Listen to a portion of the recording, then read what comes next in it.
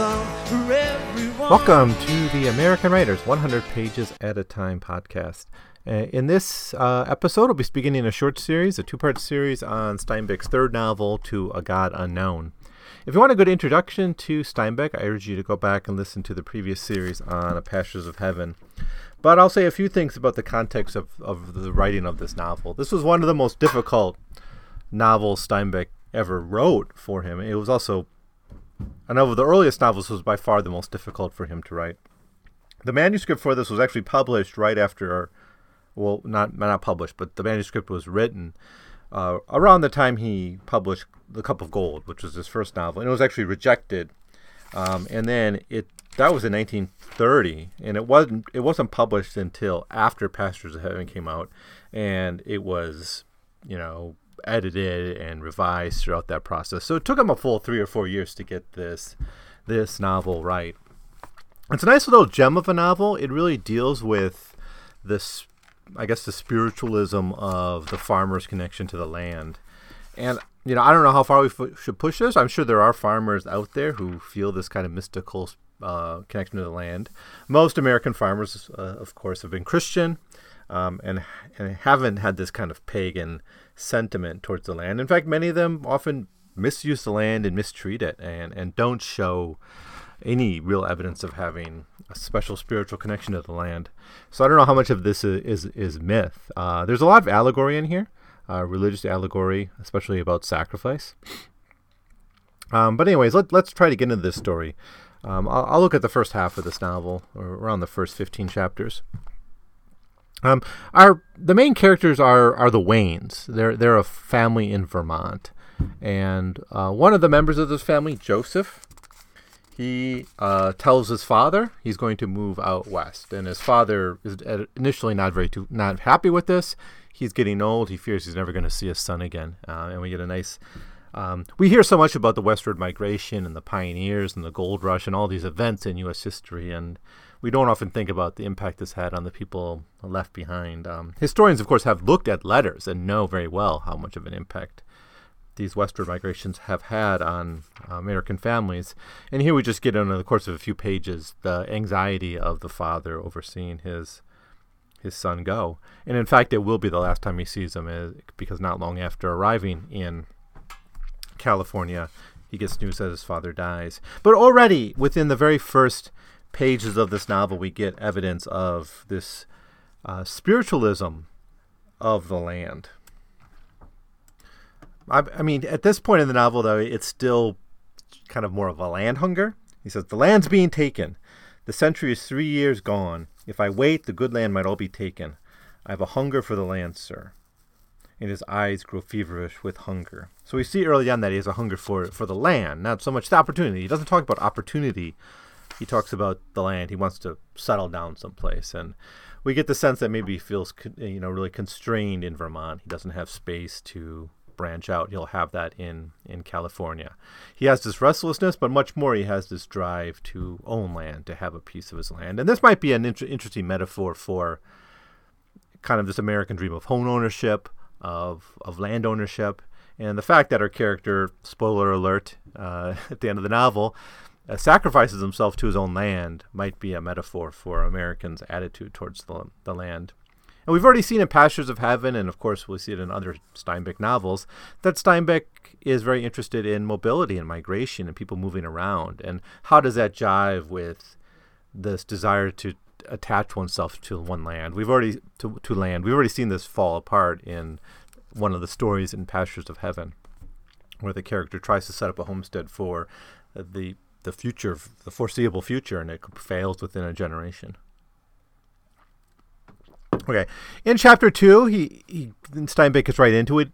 Our main character Joseph arrives at Nuestra Senora, which becomes his homestead, and he gets his 160 acres. He starts to set up his homestead. We start to see almost immediately a much more deeper spiritualism that he has with the land, and some of Joseph's mysticism that he carries with him, or maybe he develops when he gets there. So listen to this.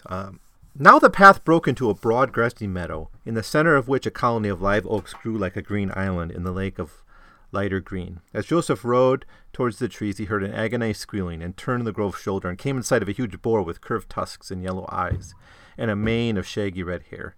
The beast sat on his haunches and terribly ate the hindquarters of a still squealing little pig. In the distance, a sow and 5 other little pigs bounded away, crying in terror. The boar stopped eating and set its shoulders when Joseph rode into its line of scent. It snorted, and then, returning to the dying pig, which still squealed piercingly, Joseph jerked up his horse. His eyes contracted with anger, and his eyes paled until they were almost white. "Damn you!" he cried. "Eat other creatures. Don't eat your own people." He pulled his rifle from his scabbard and aimed between the yellow eyes of the boar.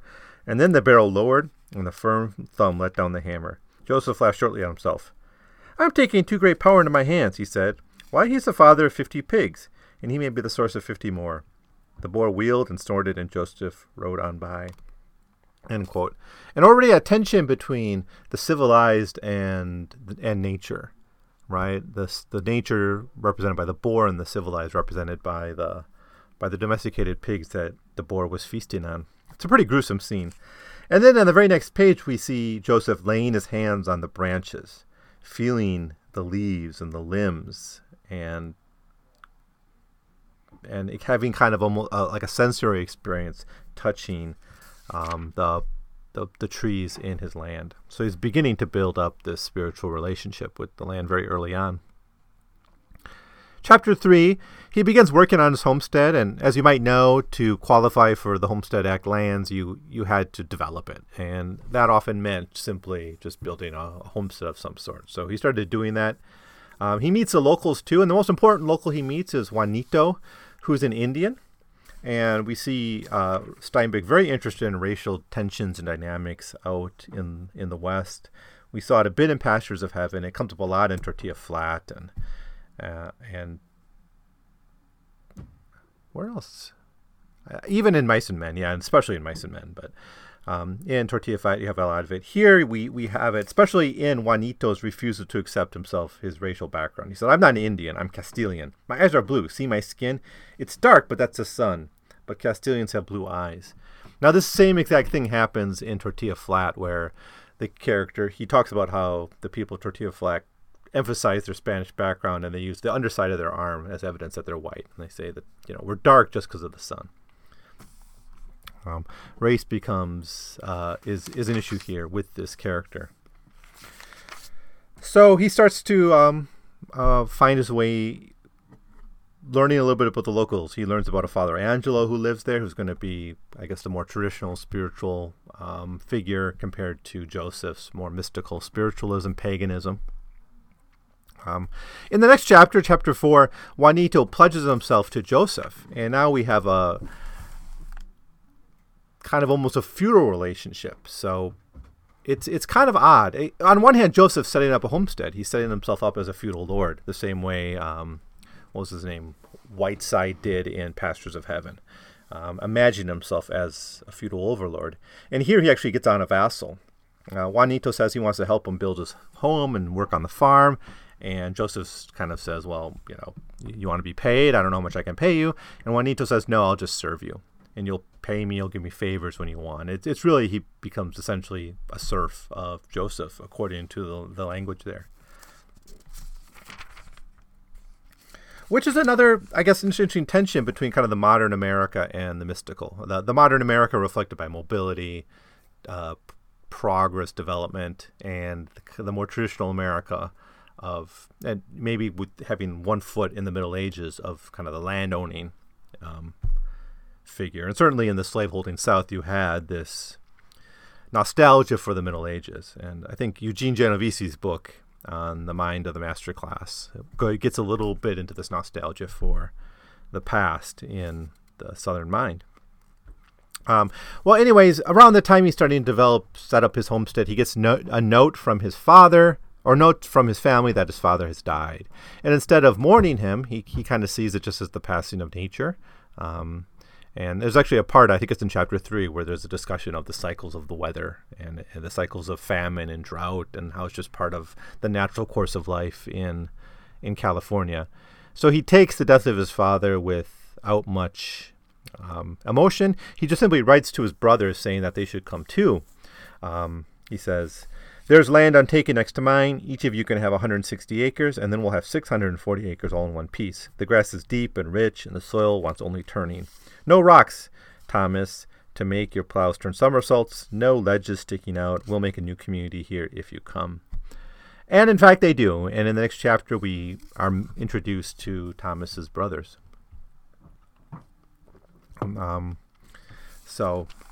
Joseph's brother, sorry. Thomas is one of the brothers.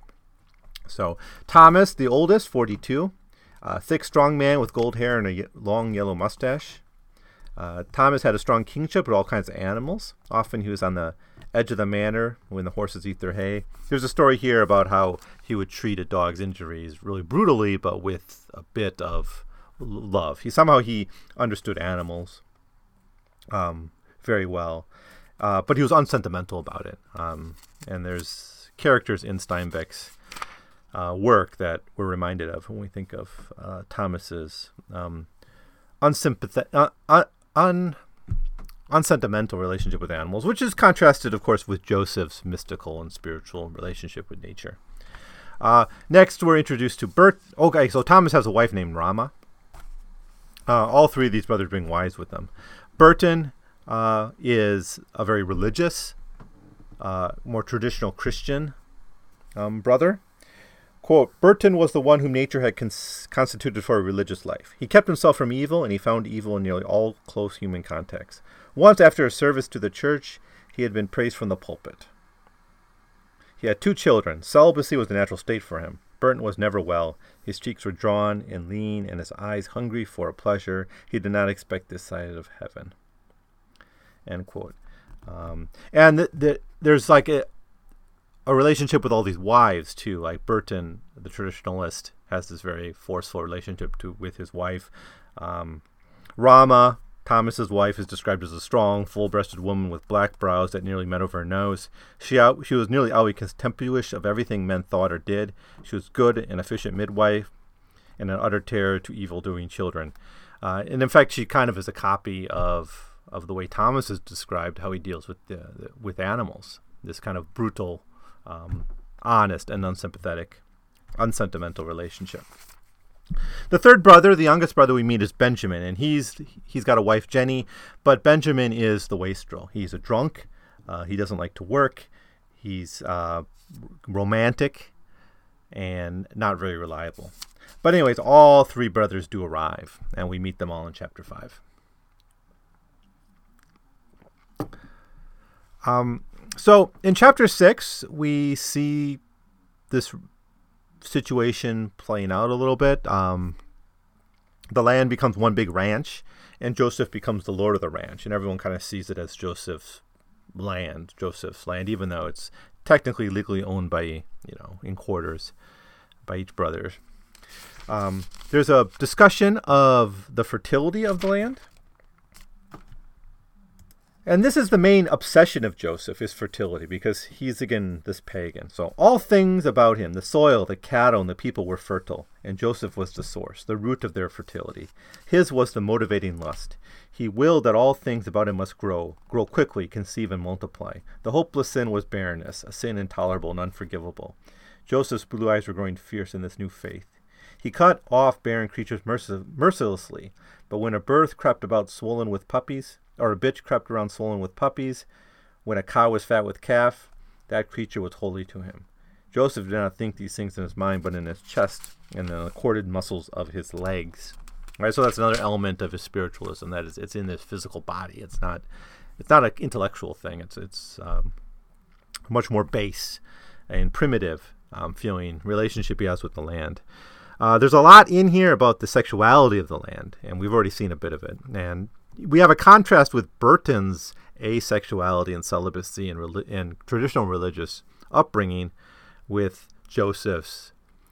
He kind of sexualizes everything in the farm. There's a scene where he talks about how he watches animals having sex with kind of a religious gaze. Now, throughout this all, and news of drought and worries about drought from the people in the community, Joseph is assured of the fertility of the land. He has no doubts that the land will be fertile. So we got a bit of a rational versus the mystical tension in this chapter as well. And so it's an important chapter. So I think 6 does a lot to set up some of the major themes of the novel. Now, most of the rest of the second half deals with the courtship between Joseph and Elizabeth. So it really sets up his wife. He's the one without a wife. The other 3 have them, but he collects one out west, which I think is fitting for his character. So there's this guy, a saddler in the city, McGregor. So Joseph ends up marrying kind of a city girl. So her future father-in-law is this man named McGregor. He's a Marxian. He's a Marxist, but he's not a utopian anymore. He's kind of abandoned the utopianism of a lot of radicals. Instead, he's more of a grizzled, hard-headed Marxist, realizing the nature of the world, not romantic at all, not romanticized by dreams, not like Mac in Dubious Battle, right? Or even more Jim Norton in Dubious Battle, I think is even more romantic. So he's not like those characters. He realizes the right way the world is, but he doesn't really do much to change it. He's pretty cynical. And he has this daughter, Elizabeth. A pretty girl, very determined. Her hair was fluffy, her nose small, and her chin firm from setting it against her father's. It was in her eyes that her beauty lay. Gray eyes set extremely far apart and lashed so thickly that they seemed to guard remote and preternatural knowledge. She was a tall girl, not thin, but lean and strong and taut, with quick and nervous energy. Her father pointed out her faults, or rather faults he thought she had. And he does criticize her for being a bit too much like her mother and maybe a bit too not hard-headed enough like he is. We learn that she's educated, right? But she catches Joseph's eye and catches his heart. And the courtship begins in the next chapter, in chapter 8. And the courtship essentially begins, it goes on for a couple chapters, but essentially begins with him showing her land and binding with land. I would say chapters 8 and 9 together kind of show this courtship. I think at the end of chapter 8, she commits to herself that she's going to marry Joseph at the early stage of the courtship. But, they go on dating and meeting and having meetings and building up the relationship. But what it really is a kind of binding over land. Right, it's Elizabeth has to kind of become part of the land for her to be accepted by Joseph. Right, she's the home girl, she's the city girl, and Joseph is of the land, and he has to introduce this to her for her to be part of his family. So at one point, he tells her to kind of climb the tree and get the panoramic view of the homestead. He says, "You must climb the tree, Elizabeth. I want you to. Here, I'll help you." Right? He cupped his hand for her foot and steadied her until she sat on the crotch from which the great limbs grew. And when he saw how she fitted in the howl and how her gray arms guarded her, "I'm glad, Elizabeth," he cried. "Glad, Joseph? You look glad. Your eyes are shining. Why are you so glad?" He lowered his eyes and laughed to himself. "Strange things one is glad of. I am glad that you are sitting in my tree. A moment back, I thought I saw my tree loved you." Right, and so this is an important point where Joseph realizes that he can marry this woman because she's being accepted by the land, symbolized by this tree. In chapter 10, we get the wedding ceremony. Joseph wants a more earthy marriage. He doesn't want like a normal Christian marriage. I wrote in my notes the Chthonian marriage, a marriage of the land, almost a pagan ritual. He asks, "There's a foulness here," speaking of the church. "Why must we go through this to find our marriage? Here in the church, I thought there lay a beauty in it if a man could find it, but this is only a doddering kind of devil worship." And so he's upset that he had to do this very important marriage ritual in a church, and he compares Christianity to devil worship. They eventually go on a honeymoon in Salinas, and we have a lot of discussion of Joseph's religion, of his philosophy, about land, about sacrifice, and about pain. And Joseph makes a big deal about her having to go through this pass, and it's all kind of symbolic. But These chapters, I guess 8, 9, and 10, set up this relationship, and it seems that Joseph is forcing Elizabeth into his worldview. If she's going to be his wife, he has to fit into that. And I'll point out again the same thing I mentioned in Pastures of Heaven is we don't really yet have a strong female character who can kind of be her own person. And the ones that we have, like the Lopezes in the Pastures of Heaven, end up being prostitutes. So these do exist in Steinbeck's literature, but some of her most compelling and well-known female characters are not that attractive, like in East of Eden. So I'm not yet sure what to make of this, but here again we have a woman who really exists as a kind of a tool for Joseph, an agent for Joseph's ambitions and philosophy. Of course, Joseph has this obsession with reproduction, so he probably needs a wife for that purpose more than anything else. Okay, well, it's in chapter 11 we find Joseph returning to find that Benjamin is dead and that he was killed by Juanito. What happened? No one really blames Juanito. It's not like a desire for revenge or anything. In fact, the other brothers don't really blame him. Benjamin was stealing, and Juanito walked in on Benjamin stealing money for drink or whatever, and Juanito killed him before he knew who he was. And when he realized who he was, he felt really bad for it. Now, how does Joseph deal with the sorrow about losing his brother? He doesn't seem to feel much of anything. It's a rather strange passage. Quote, "He knew his thought would be heard when he said his mind. Now I know what the blessing was. I know what I've taken upon me. Thomas and Burton are allowed their likes and dislikes. Only I am cut off. I am cut off. I can have neither good luck nor bad luck. I can have no knowledge of good or bad. Even a pure, true feeling of the difference between pleasure and pain is denied me. All things are one, and all a part of me." He looked towards the house from which he had come. The light from the window alternately flashed and was cut off. Benjay's dog howled again, and in the distance the coyotes heard the howl and took it up with their manic giggling. Joseph put his arms around the tree and hugged it tight against him. "Benjay is dead, and I am neither glad nor sorry. There is no reason for it to me. It's just so. I know now, my father, what you were, lonely beyond feeling loneliness, calm because you had no contact. Benjamin is dead, sir. I wouldn't have stopped it if I could. Nothing is required in satisfaction." Yeah, cool. In the next chapter, we see some of the consequences of Benjamin's death, the mourning of him. This chapter is dominated by the wives, by Ramah and Elizabeth, and how to tell and how to help, what to do with Benjamin's wife, send her back east, or bring her into the community. So there's a debate about this, and news starts to spread about who did it and why. And Ramah, meanwhile, who's Thomas's wife,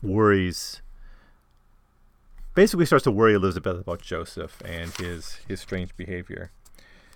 She says, "I don't know whether there are men born outside humanity, or whether some men are so human as to make others seem unreal. Perhaps a good godling lives in earth now and then. Joseph has strength beyond vision of shattering. He has the calm of mountains, and his emotions as wild and fierce and sharp as lightning, and just as reasonless as far as I can see or know. When you're away from him, try thinking of him, and you'll see what I mean." So she's basically warning him as kind of a person who really can't be understood by the normal rules of human relations. In chapter 13, we get the funeral preparations, and there's a discussion about kind of the need for graves. And again, this is showing Joseph's kind of indifference, or his accumulating all these bad things that happen to him just into the cycles of nature, and just kind of a neutral, naturalistic examination of how the world works.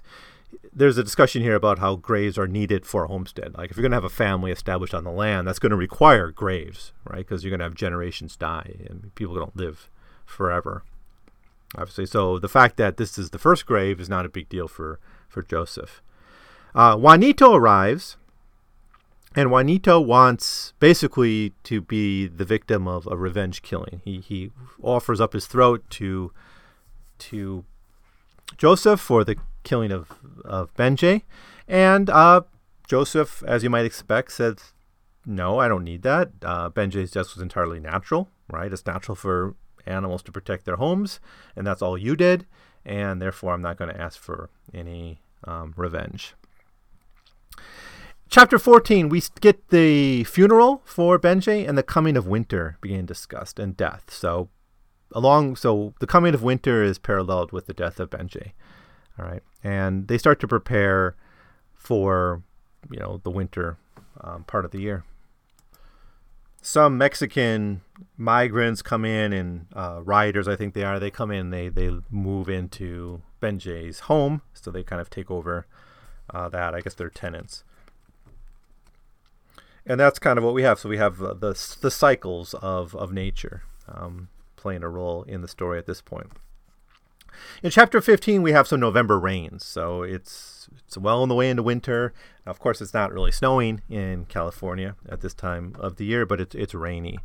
It's at this point that Elizabeth confronts Joseph about his paganism and how it worries him and how she finds it rather strange. What actually happens here is Joseph's simply out in the rain, right? And he says, my skin is dry, I want to get wet. And he just allows this cold November rain to fall on him. And Elizabeth comes out and says, you're going to get wet. And they have a bit of a fight here over just how weird this is to kind of sit out in the cold rain in November for no reason, right? And that's sort of how the first half of the novel ends. We're entering into winter. We have had our first loss of a family member. Joseph has gone farther and farther into his paganism and his nature worship, despite taking one step towards a conventional life by marrying Elizabeth. But that doesn't seem to bring him, I would say, down to earth, but that'd be the wrong term, certainly, for this character. Joseph is all about the earth.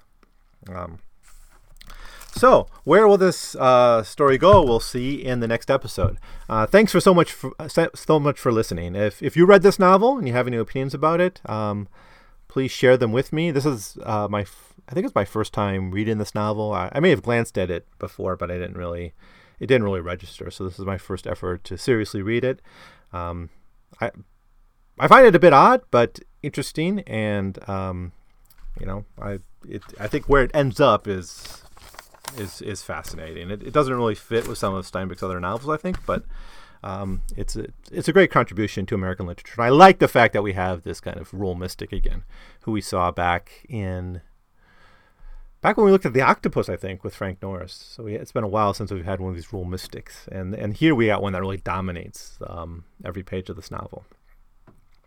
Well, that'll be it. I'll see you next time in 100 pages. Thanks for listening.